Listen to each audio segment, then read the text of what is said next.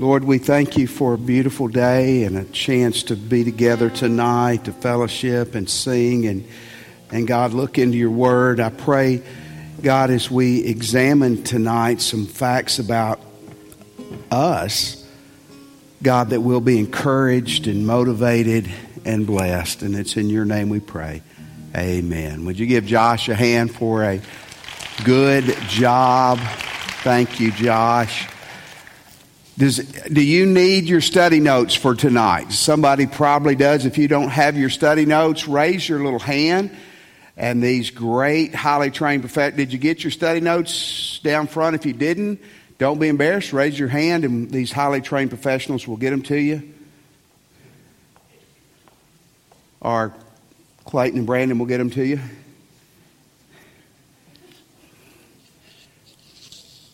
They're free, by the way. Your tithe money is already paid for them.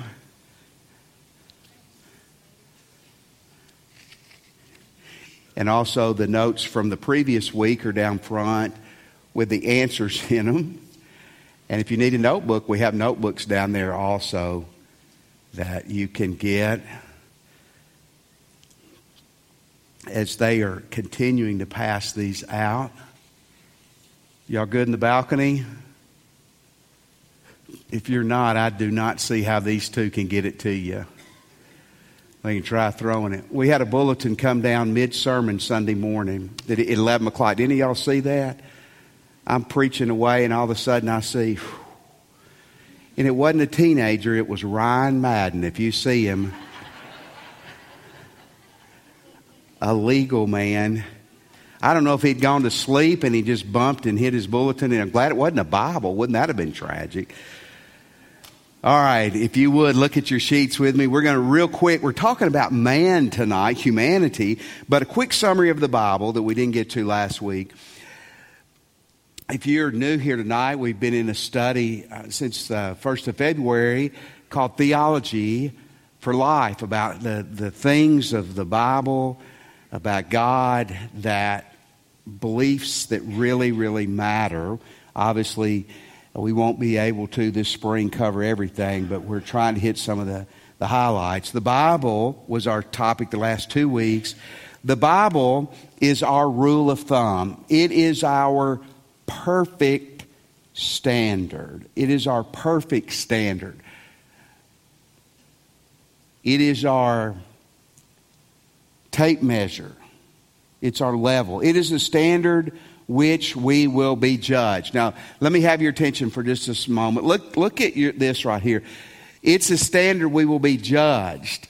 That when we stand before God, one of the books, and it says in Revelation 20, the books will be open. I believe one of the books is the Bible. And you'll get to pick your translation. Isn't that cool? Well, God, I like the King James. Here it'll be.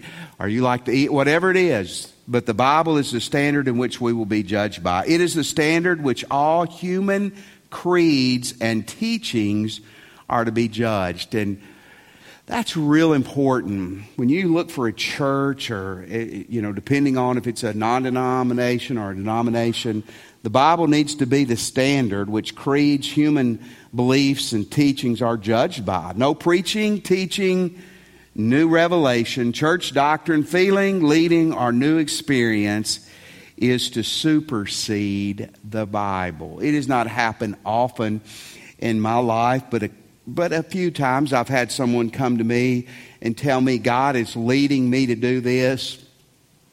I always duck when they say that because it normally means it's going to be work for me. God is leading me. And sometimes they'll say something that's just contrary to the Bible. And folks, that's not God's leading. It's not God's leading. God, no preaching, teaching, new revelation will ever supersede the Bible. And here's a cool last thought on this. That the Baptists have always prided themselves of being people of the book. I'm not saying any other denominations haven't, but the Baptists have always prided themselves of being people of the book. And I conclude the Bible by saying, may it ever be so. You agree with that? We get in trouble when we place church, in the Baptists we don't have this creeds or our bylaws, our whatever, nothing's on the level with the Word of God. It stands alone, and that's a very, very, very, very important, very important truth that we never get away with. Okay, man. I put humanity there because this is what we're talking about tonight. Man will be generic for mankind, so that's for women. That's for all of us, man. And here's what I want to encourage you. Some of you tonight, you need a spiritual B12 shot. So I want to encourage you by letting you see briefly who God says you are. Some of us need to be redirected as we look at other people, and that we see people as God sees them. You agree with that? Because if you're a Christian, I'll show you a verse later that we are supposed to view people as God views people. That changes how we treat people. Would you agree? Remember, you can talk back tonight. Sunday morning, just smile and shake your head, but you can talk back tonight. All we're going to see is 100% true about you and everyone else. Humans were created by a special act of God. You were created by a special act of God. I believe it was Ethel Waters who used to say, God ain't made no junk and God made me. And I'm paraphrasing that. Or God made me and God ain't never made any junk. That's pretty good, isn't it? You're not a mistake. You're not an accident. Every person is created by a special act of God. Genesis 2:7, it says, Then the Lord God formed the man from the dust of the ground, and He breathed into his nostrils the breath of life, and the man became a living creature. Folks, we're not going to get into it tonight, but I'm just going to tell you gently, you didn't evolve from a monkey. God created you. Isn't that good? You are a creation of God. You are a special creation of God. Psalms 139, verse 13 through 16, beautiful verses. This is talking about you. It's talking about everybody you know. For you formed my inward parts. You knitted me together in my mother's womb. I praise you, God. Why don't you read this out loud with me? For I am fearfully and wonderfully made. Wonderful are your works. My soul knows this very well. My frame was not hidden from you when I was being made in a secret, intrinsically woven in the depths of the earth. And that means the womb. Your eyes saw my unformed substance. In your book were written, every one of them, the days that were formed for me, when as yet there was none of them. What a beautiful passage that you are not an accident. You're a creation, special creation of God. Humans are the supreme part of God's creation. That doesn't mean anything else in creation is not very important, because it is. But in Genesis 1:28, then God blessed them and said, Be fruitful and multiply, fill the earth and govern it, reign over the fish of the sea, the birds in the sky, and all the animals that scurry along the ground. Humans were made as the top order of God's creation. And we'll see in a moment, we are different. We are created in the image of God. You are created in the image of God. Every person you ever bump into has been created in the image of God. Genesis 1:26 and 27. Then God said, Let us, I love that, the plural there, the Trinity, let us make man in our image, after our likeness, and let them have dominion over the fish of the sea, over the birds of the air, the heavens, over the livestock, and over all the earth, and over every creeping thing that creeps on the earth. So God created man in His own image. In the image of God, He created him, male and female. Wow. Say amen. Now, how many of you have ever wondered what the image of God meant? You ever wondered that? Only me. That is great. Then we'll skip this and move forward. When I was in college, I became a Christian as a freshman in college and began to be serious about the Bible and God. And when I read we were created in the image of God, that confused me, because when I looked in the mirror, I thought, well, I'm handsome. God's handsome. Kind of joking, but just play along with me. But then I would see other people and I would say, that's the image of God? And they were looking at me going, that's the image of God? And then I realized that the image of God is not white skin or brown skin or black skin or red hair or white hair or blonde hair, bald head. The image of God is more who we are here. Does that make sense? And so I want to share with you 4 things briefly. What does it mean to be created in the image of God? We have a unique self-awareness, a conscious awareness. Okay, anybody that knows me knows that I love my dogs. I love my dogs dearly. And I believe that our pets are going to be in heaven. And if you don't believe that, then you may not go to heaven. I'm just playing, but I'm telling you, that's mean if you don't believe pets are going to be in heaven. And I can back it up biblically. We'll talk later. But my dogs, I believe, are committed Christians. They're Baptist. Well, they are. They have to be. They belong to me. But I'm going to tell you, my dogs right now are not sitting at home, as much as I love Cindy. They're not sitting at home going, man, I can't wait till Cindy and Chris get home and we have our dog food tonight and we'll watch some TV and we'll sit in their laps and we'll bother them and we'll need to go out 48 times to chase the squirrels. And when the burglar breaks in or when the mouse runs across the floor, our bark will be the same. They don't have that conscious awareness ability that we do. That's a unique thing God created humans with. Number 2, you have a unique moral awareness. Part of being in the image of God is we have a moral awareness. How many of you ever have owned cattle? Cattle? Jeremy Telford's against cattle. Chicken. All right, you know what? How many of you know what a bull is? Okay, bulls are good. Bulls keep the cattle creation coming with cows, right? Cows are female, bulls are male, right? We had cows in Tennessee. Bulls are not moral. They don't find their one cow and stick with them. Not saying that many humans are moral anymore either. But we have a moral awareness. We have a moral awareness that no other part of creation, at least that we know of, has. We have, number 3, a unique rational mind. We have an ability to think that other parts of creation don't have. We have a unique ability to make choices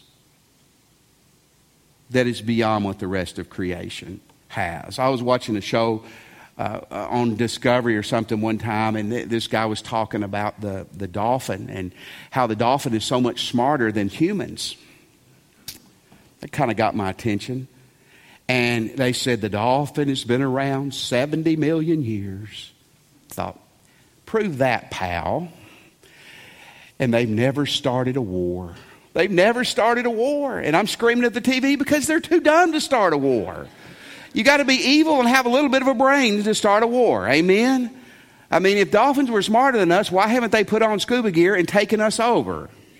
You don't see dolphins walking around in our environment. And I'm not saying they're not smart, but we have a unique rational mind that's above that. And number 4, this is really neat. We have a unique spiritual ability to relate to God. We have a unique spiritual ability to relate to God. Again, as much as I love my dogs and would like to think right now they're home having their Wednesday night Bible study, they're not. We have a unique ability to relate to God that no other part of creation has.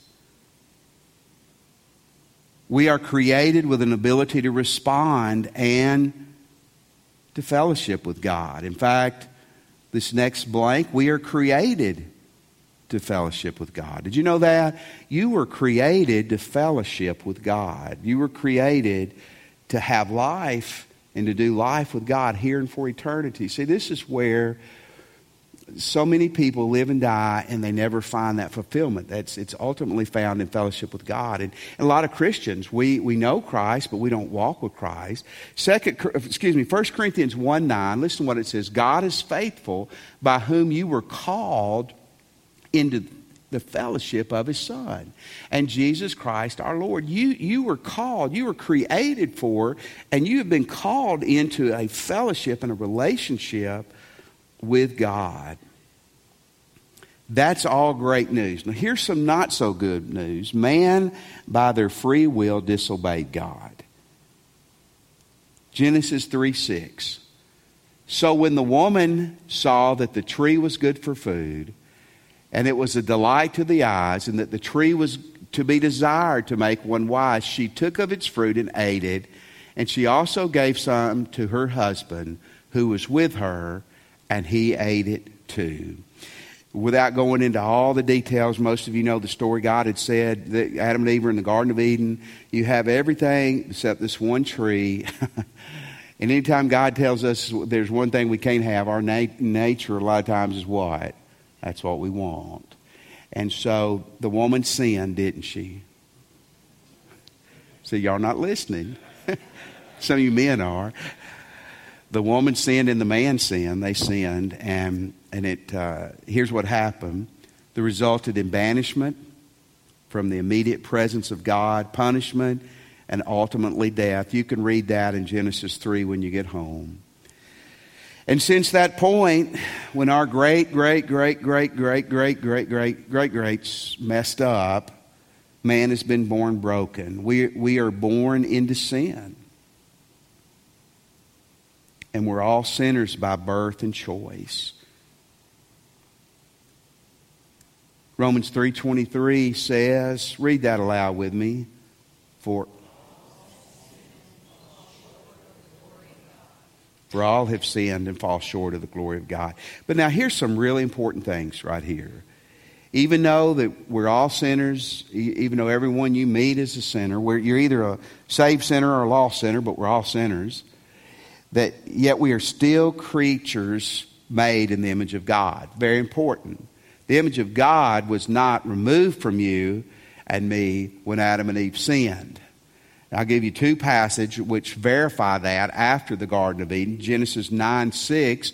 This is God talking to Noah. If anyone takes a human life, that person's life will also be taken by human hands. For God made human beings in His own image. Way over the New Testament in James chapter 3 verse 9, listen to what it says. Sometimes our tongues, we praise our Lord and Father, and sometimes it curses those, read that last part with me, who have been made in the image of God. See, here's a great thing. Although we're all sinners, we're all broken, and everyone we meet is a sinner and broken. Everyone we meet, and including you were made in the image of God. The image of God is still in us. And we are still free moral agents. We are still free moral agents. I'm going to read to you that Genesis passage in a moment, but here's something that when I was in seminary and graduate school for preachers and you know, we're learning things, and so a lot of times people say things they haven't thought through. You ever hear that? And sometimes it's not ugly. It's just that we hear something that sounds good, right? And we say it, and I had a guy tell me one time. He said, it was a young guy my age at the time, and he said, Chris, in Genesis 3, we made a choice to sin, and then we lost our ability to choose after that. We chose to sin and lost our ability to choose. And I didn't know much about the Bible, but I knew this. I said, have you ever read Genesis 4? In Genesis 4, verse 6 and 7, if we lost our ability to choose, God was sure teasing Cain here. The Lord said to Cain, why are you angry and why is your face fallen? If you do well, will you not be accepted? And if you do not do well, sin is crouching at the door. Its desire has a desire for you, but you must rule over it. That's Cain and Abel. Cain is very jealous of his brother Abel. God knows something bad's fixing to happen. And God doesn't come to Cain and says, you can't choose. You're fixing to kill him. You can't choose. No. What did he say to him? You are fixing to mess up. You better choose to do what's right. We know that he didn't, but you are a free moral agent. And God still loves us immensely. God still loves us immensely. I don't know who tonight watching online or who here needs to hear that, but I hope you will. I hope you'll hear that God loves you and your family, and He loves you as much as anybody that's ever lived. John 3:16 and 17. For God so loved the world means the sum total of individuals, that He gave His one and only Son, so that everyone who believes in Him will not perish, but have eternal life. In verse 17 it says, God sent His Son into the world not to judge the world, but to save the world through Him. God loves you deeply. God loves you deeply. You're a sinner, I'm a sinner, but you're created in the image of God. We're broken, but we still have the ability to make right choices or wrong choices. And God loves us immensely. Here's another thing. Jesus died for every one of us. Every one of us. Okay, let me ask you. There is some teaching that says Jesus didn't die for everybody. Okay, I want an honest truth here. How many of you want Jesus to have died for you? I've never heard anyone who doesn't believe Jesus died for everybody say, well, He didn't die for me. I'd believe they really believe what they said if they believe that. Do you believe Jesus died for you? I mean, only eternity, forgiveness, salvation rest on it. 2 Corinthians 5, 14 and 15. For the love of Christ controls us, because we have concluded this, that one has died for who? For all. Therefore all have died. And He died for who? For all, that those who live might no longer live for themselves, but for their sake, who He was raised. 1 John 2:2, a verse I love deeply. He Himself is a sacrifice that atones for our sins, but not only our sins, but the sins of all the world. Isn't that great? Jesus died for you, but every person you meet, even that person that's driving you crazy, Jesus died for them. Even that person that is hard to love, even that person you're going to look at on the news tonight that you may never meet, but that you think is absolutely crazy, Jesus died for them. Isn't that wonderful? Jesus died for them. From Genesis 4 through Revelation 22, we have the record of the God of all creation trying passionately to show His love and to give us His salvation. Revelation 22:17. Revelation 22 is the last chapter in the Bible. The Spirit and the bride say, come. Let anyone who hears this say, come.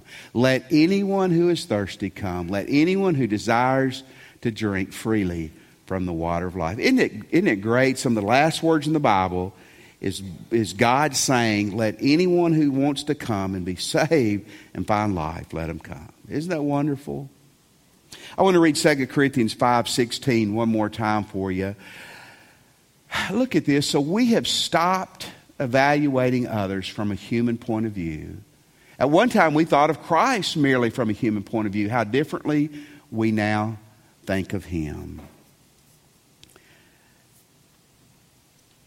When you see yourself how God sees you, and when you see other people as God sees them, it's a game changer. Hey, listen, as a church, I want you to see yourself as God sees you. But I want you to see everybody else as God sees them too. Here's some summary thoughts. We're all broken and sinful. We're either saved sinners or lost sinners, but we're all sinners. Yet you and everyone you will see is a unique creation of God. Everyone is created in the image of God. Everyone is someone whom God loves deeply. Someone who Christ died for.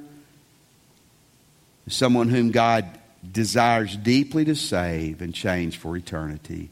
2 Peter 3:9 is a great verse. The Lord isn't really being slow about His promise of the second coming, as some people think of it. No, He's being patient for your sake. He does not want anyone to be destroyed, but wants everyone to repent.